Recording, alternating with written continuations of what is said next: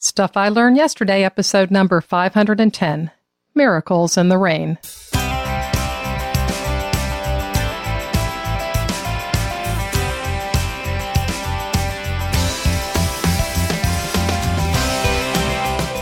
Welcome to Stuff I Learned Yesterday. My name is Barb Rankin, and living in Arizona, I miss the rain. And I believe that if you aren't learning, you aren't living. In today's episode of Stuff I Learned Yesterday, I talk about the miracles I experienced during the hardest time of my life, when my brother passed away. Well, happy Wednesday, everybody. You know, it's a bright sunny day here in Phoenix. We finally have some nice fall temperatures, and it's time to plant flowers that will live and bloom until it gets hot again next June. It seems odd, doesn't it, for those of you who are in the northern climes, and you're probably preparing for frost, winter, snow. But I sure do enjoy the mild temperatures. I'm not trying to rub it in. Well, maybe just a little bit. But those plants are going to need water. So for today's fun fact, let's talk about rain. Here in Phoenix, Arizona, we get an average of 8 inches of rain annually. That's right, only 8. And there are normally about 36 days per year with rainfall. When you only get 8 inches of rain, it's hard to say that you have a rainy season. But July and August average about 1 inch of rain per month, and that's our monsoon season, and that's typically when we get most of our rain. It isn't much. Now, in Miami, Florida, where I grew up, that city averages almost 62 inches of rain annually, and the rainiest months are June and September, which have almost 10 inches of rain each month. Okay, so 10 inches of rain in 1 month, that's more than I see in Phoenix in an entire year. Now, in Miami, they have about 128 days a year with rainfall. Now, a lot of people seem to think that Seattle, Washington is very rainy because it's so often under cloud cover, and there are a lot of jokes about it. But the annual rainfall there is only 34 inches a year, with an average of 152 days of rainfall. So what is the driest place?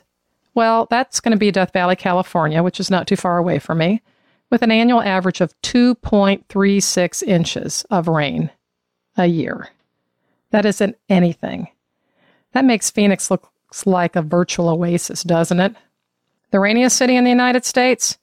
Well, that's going to be Hilo on the Big Island of Hawaii with a whopping annual average rainfall of 157 inches. Let that sink in. Well, with that much rain, it's probably hard to sink in. Anyway, those little fun facts come to us from usclimatedata.com and from weatherdb.com. Now, to use an idiom, we don't want to rain on Daryl's parade by not having any new Friday forum submissions, do we? You know what I'm going to say. The mailbag was empty on Monday, so you know what you need to do. Send in a submission to Stuff I Learned Yesterday. These remaining Friday forums are your last chance to tell us how you have made a difference or how Stuff I Learned Yesterday has impacted you, by sharing your experiences with all of us in the Golden Spiral Media community. Be like Joshua, who contributed last Friday. Tell us your experiences. What lessons have you learned? For whom have you made a difference? Or how has someone else made a difference for you?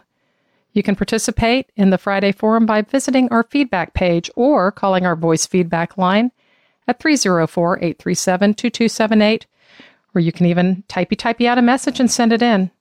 I want to hear from you. I can't wait to hear what you've learned. What I learned yesterday. The car's dashboard clock read 8:07 a.m. I was listening to a song on a new CD that I had felt compelled to buy the night before, and I was crying. I didn't know why I was crying, I just was.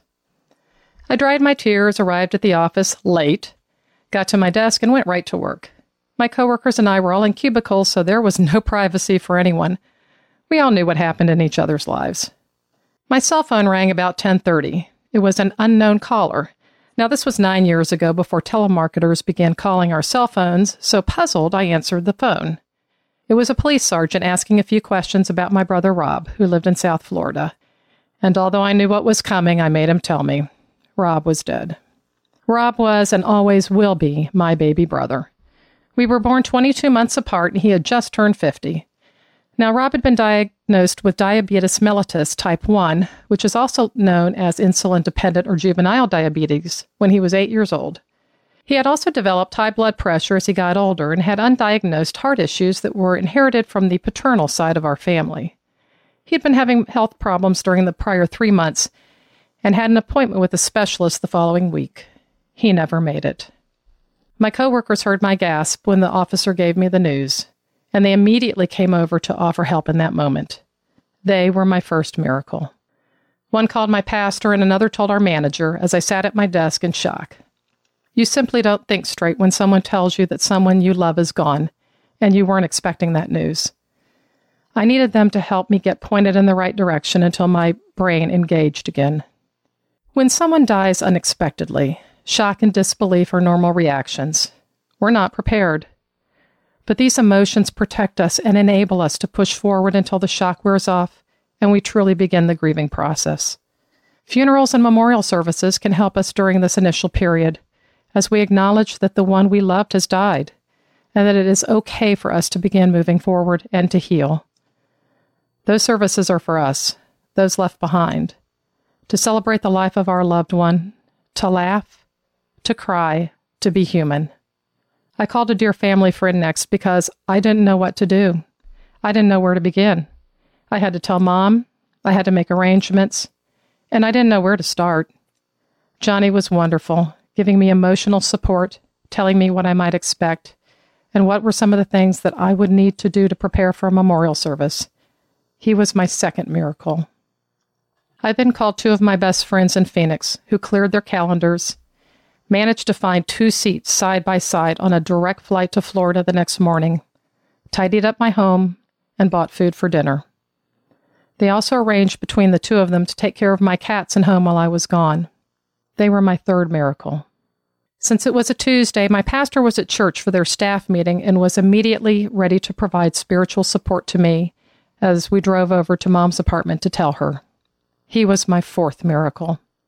I had called friends in Miami to ask them for the name of a funeral home and spoke with them, making some arrangements over the phone. They were wonderful, and Mom was comforted since this was the same place that had handled the arrangements when my father had died 48 years earlier. After we had made arrangements and services had been held, we had to begin the task of going through Rob's apartment, deciding what we wanted to keep and what we would give to Goodwill.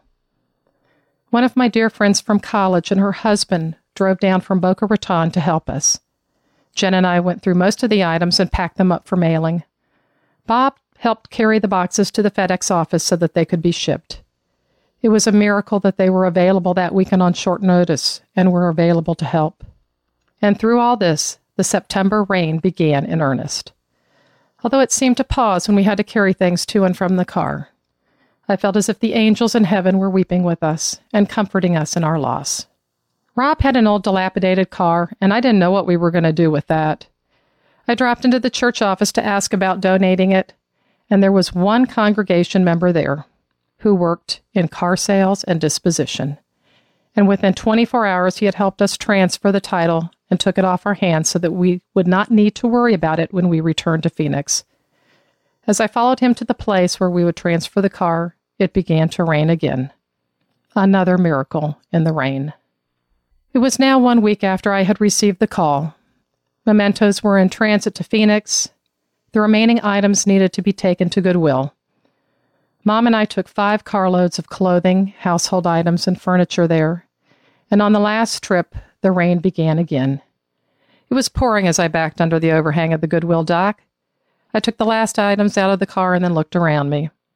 There were Rob's material things, and it suddenly struck me that I would never see him again.